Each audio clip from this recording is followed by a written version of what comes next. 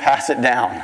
And then you look to the standard religious person in the room, or the SRP, that's an acronym I just made up right now. And that is typically me, or Melissa, or somebody, we're used to that. If you're with family gatherings, well, Clark, would you give the blessing? And you do, and they say, well, I would pray, but I don't know what to do with my hands, and I didn't get it wrong, Now, prayer in my life, I remember, my earliest memory of prayer was the Lord's Prayer. That's probably, for many of you, is the same.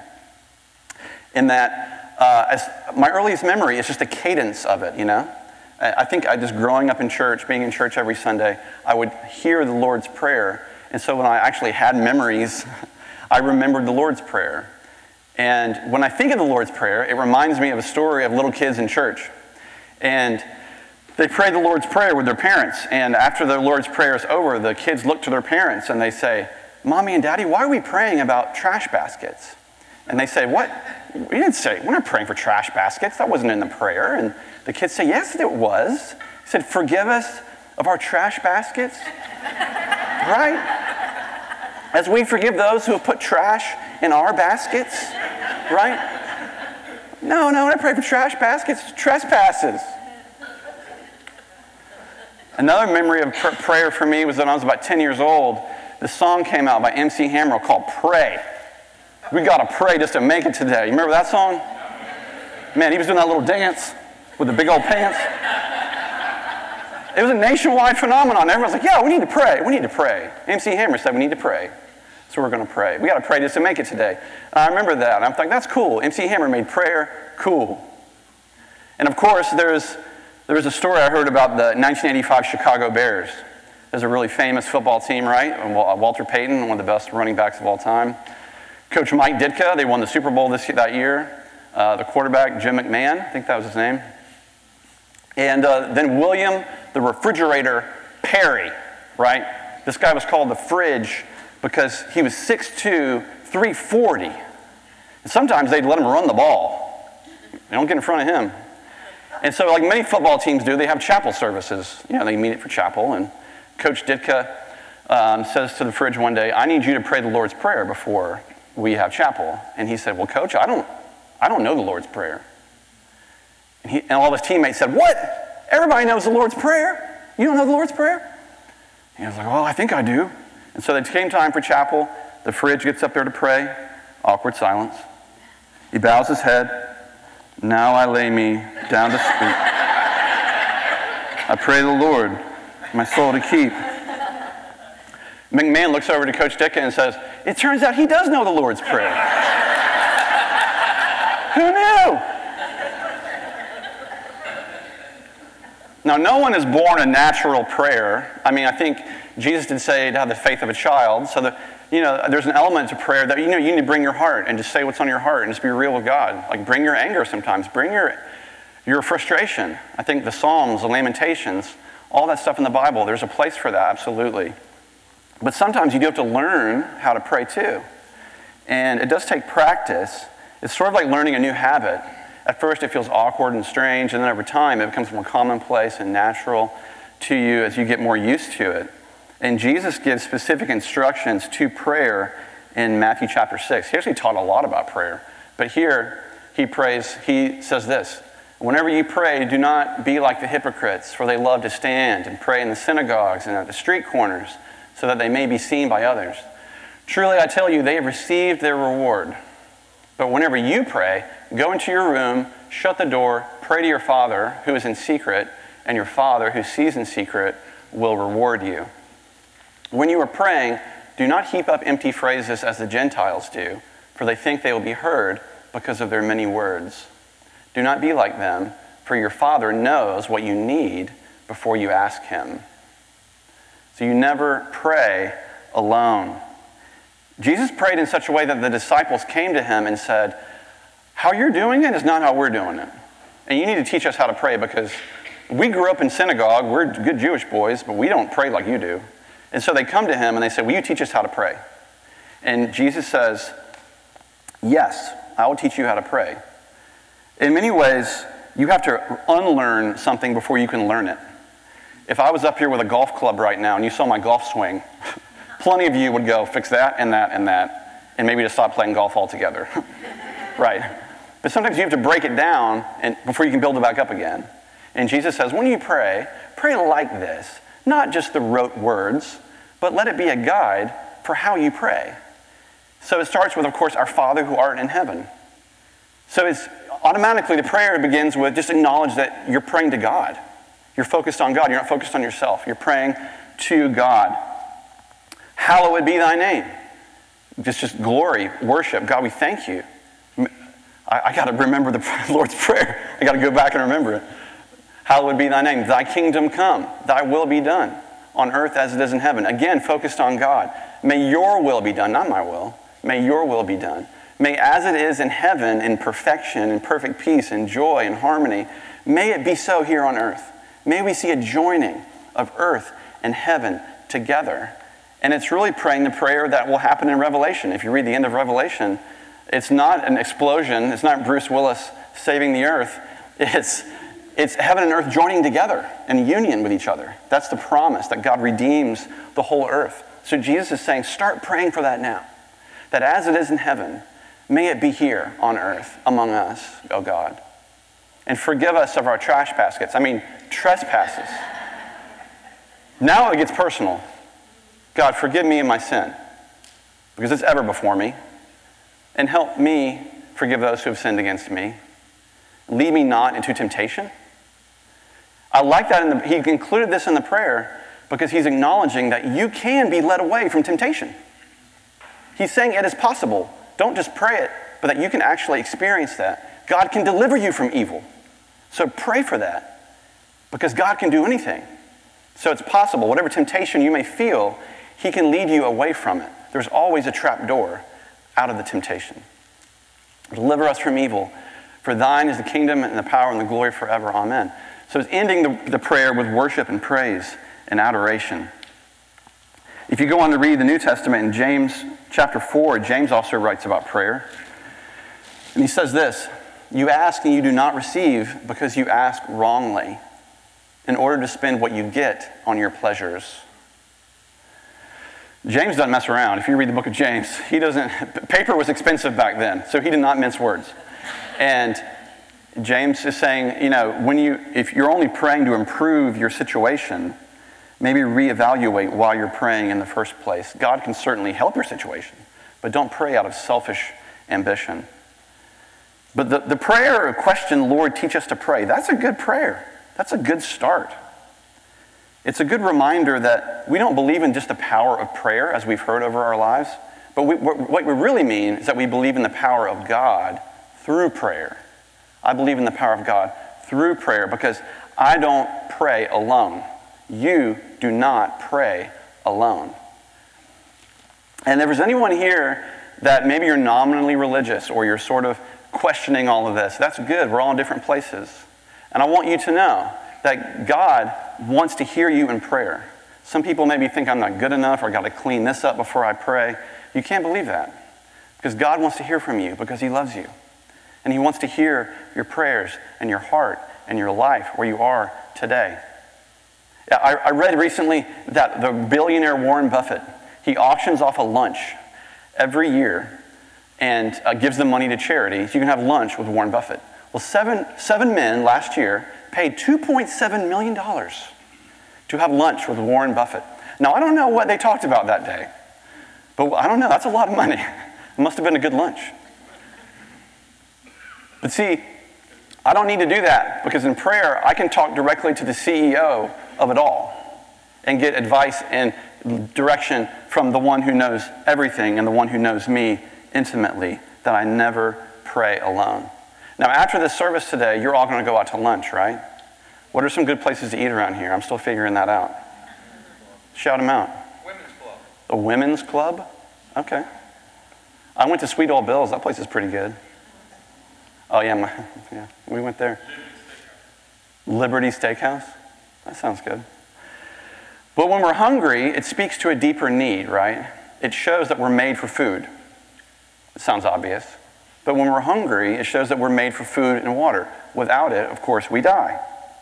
But it speaks to the design of how we're made.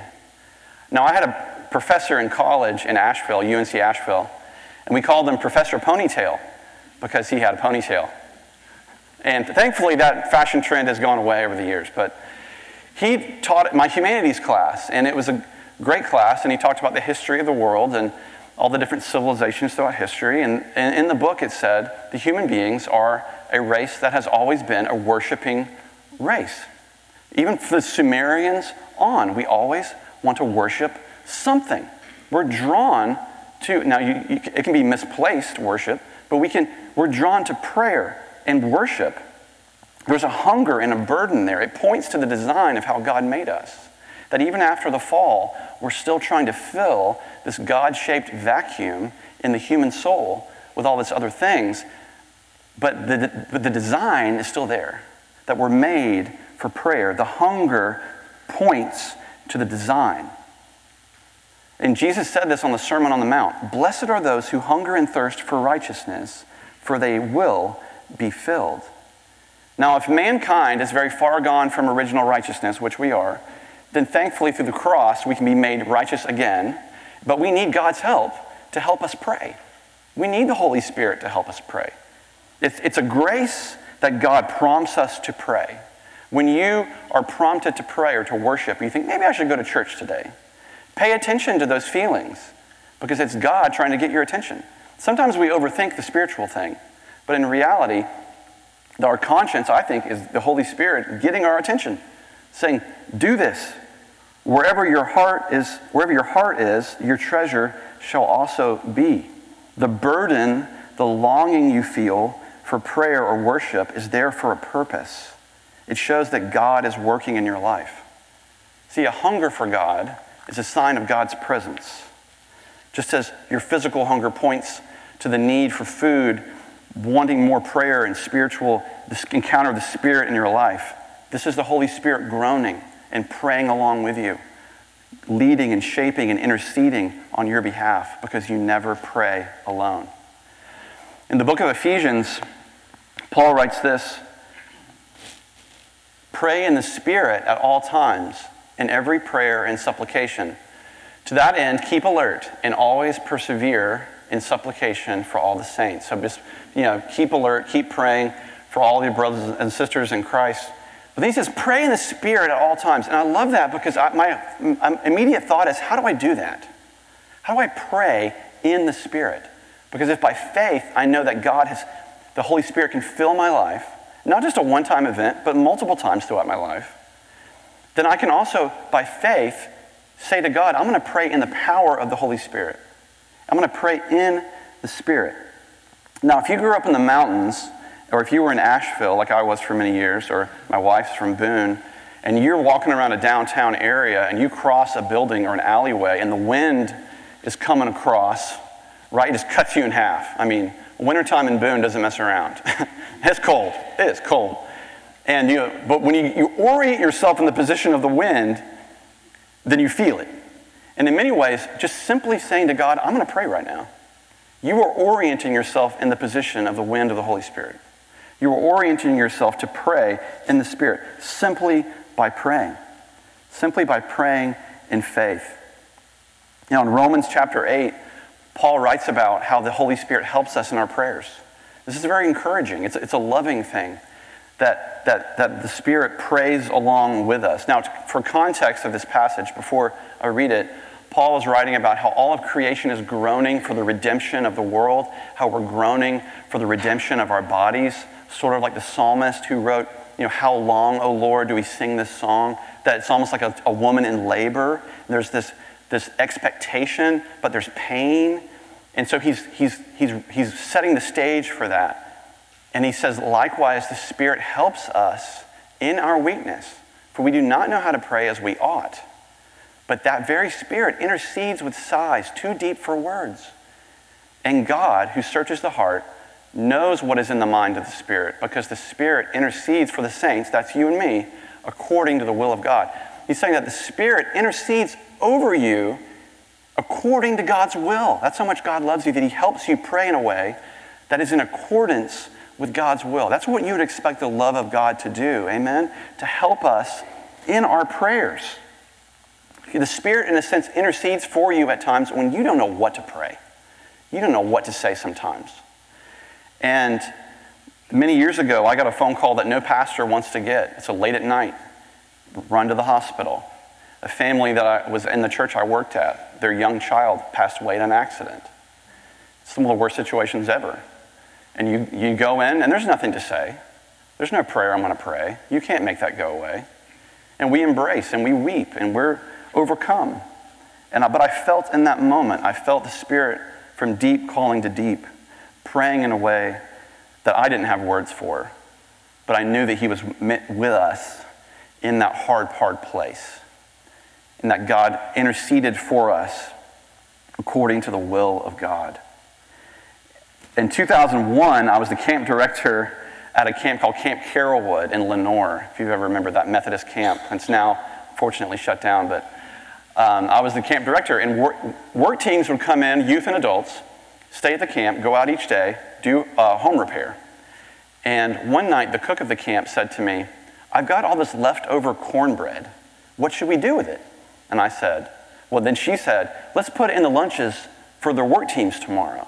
And I said, "Sure, that sounds fine with me. I don't want to waste it." So she wrapped it up in saran wrap and put it in all their little bags. The work teams go out the next day, they do the work, they come back that night, they share about their day. One team stands up and they say, "We went to Our Lady's house and we cut her grass and we painted her house. And then we invited her to have lunch with us." And so she agreed, and we sat down, we passed out the turkey and the ham and the bread. And then he said, "I pulled out the cornbread and I started to pass it around. And the woman saw it and she started to cry. And he said, "Well, it's a little bit dry, but it'll be okay. It's not the best cornbread you ever had." And she said, No. I have been so sick, I can't get out of the house to go to the store." And she said, "I've been so broke, I can't go buy cornbread mix. Cornbread mix is cheap." She said, "I'm so sick and I'm so broke, I can't do it. So I prayed to God that he would bring me cornbread." True story. God brought her cornbread. You don't pray alone. God gets crazy specific sometimes. And sometimes you pray and you don't feel like anything happened. But he heard it. And in his timing, it's perfect. But you better watch out. You might get some cornbread in your mailbox. If you don't know what to say or how to say it, God knows. You don't pray alone. And if you were here last week and you heard Jeff preach in the other two services, he gave a great sermon about the Great Commission and going and making disciples of all nations and teaching them for us to obey his words, but also teaching them to obey his words as well. And this evangelism applies to prayer because prayer leads us in evangelism, in my opinion. The Spirit should go ahead of us as we try to reach the world with good news.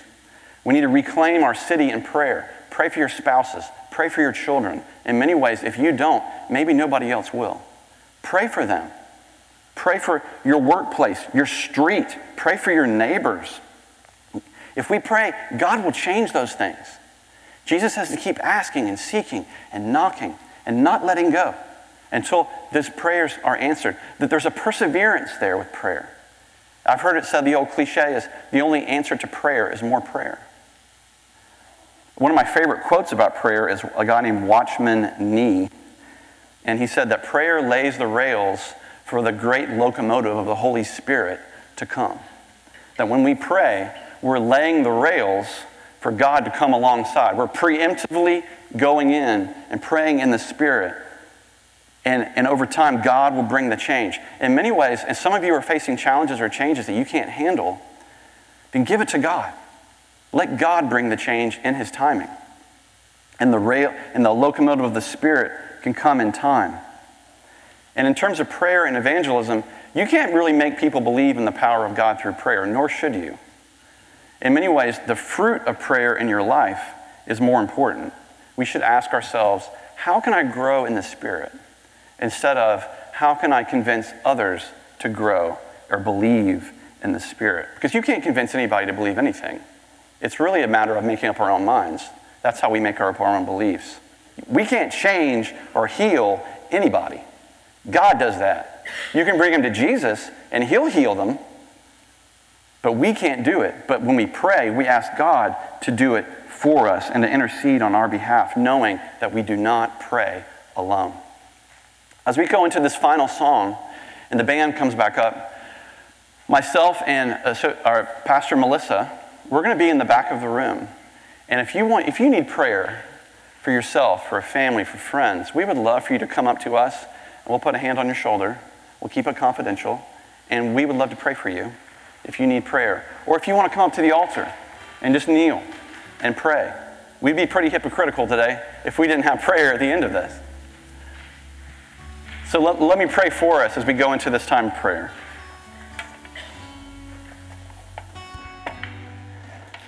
God in heaven, we thank you that you're good. We thank you, Holy Spirit, that you intercede on our behalf, that we don't know how to pray sometimes, but that you will help us because you love us. Thank you, Lord, that we do not pray alone, ever.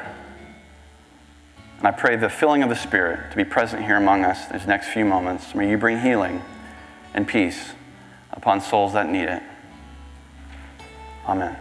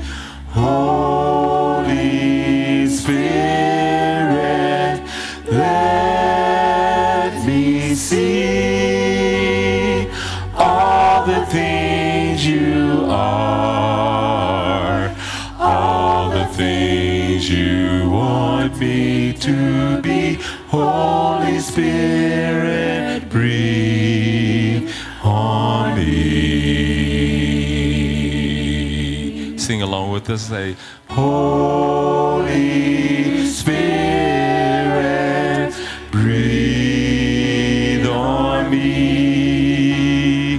Holy Spirit, let me see all the things you are, all the things you want me to be. Holy Spirit, breathe on me. Holy Spirit, breathe on me. Holy Spirit, let me see all the things you are, all the things you want me to be. Holy Spirit, breathe on me. Holy Spirit, breathe on me. Holy Spirit, let me see all the things you are, all the things you want me to be. Holy Spirit, breathe on me.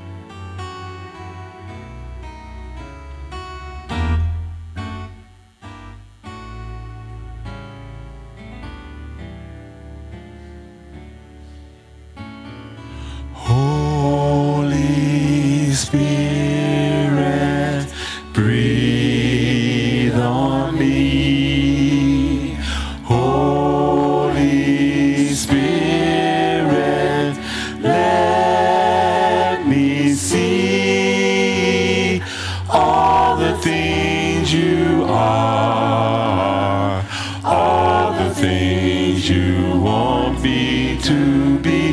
Holy Spirit, breathe on me.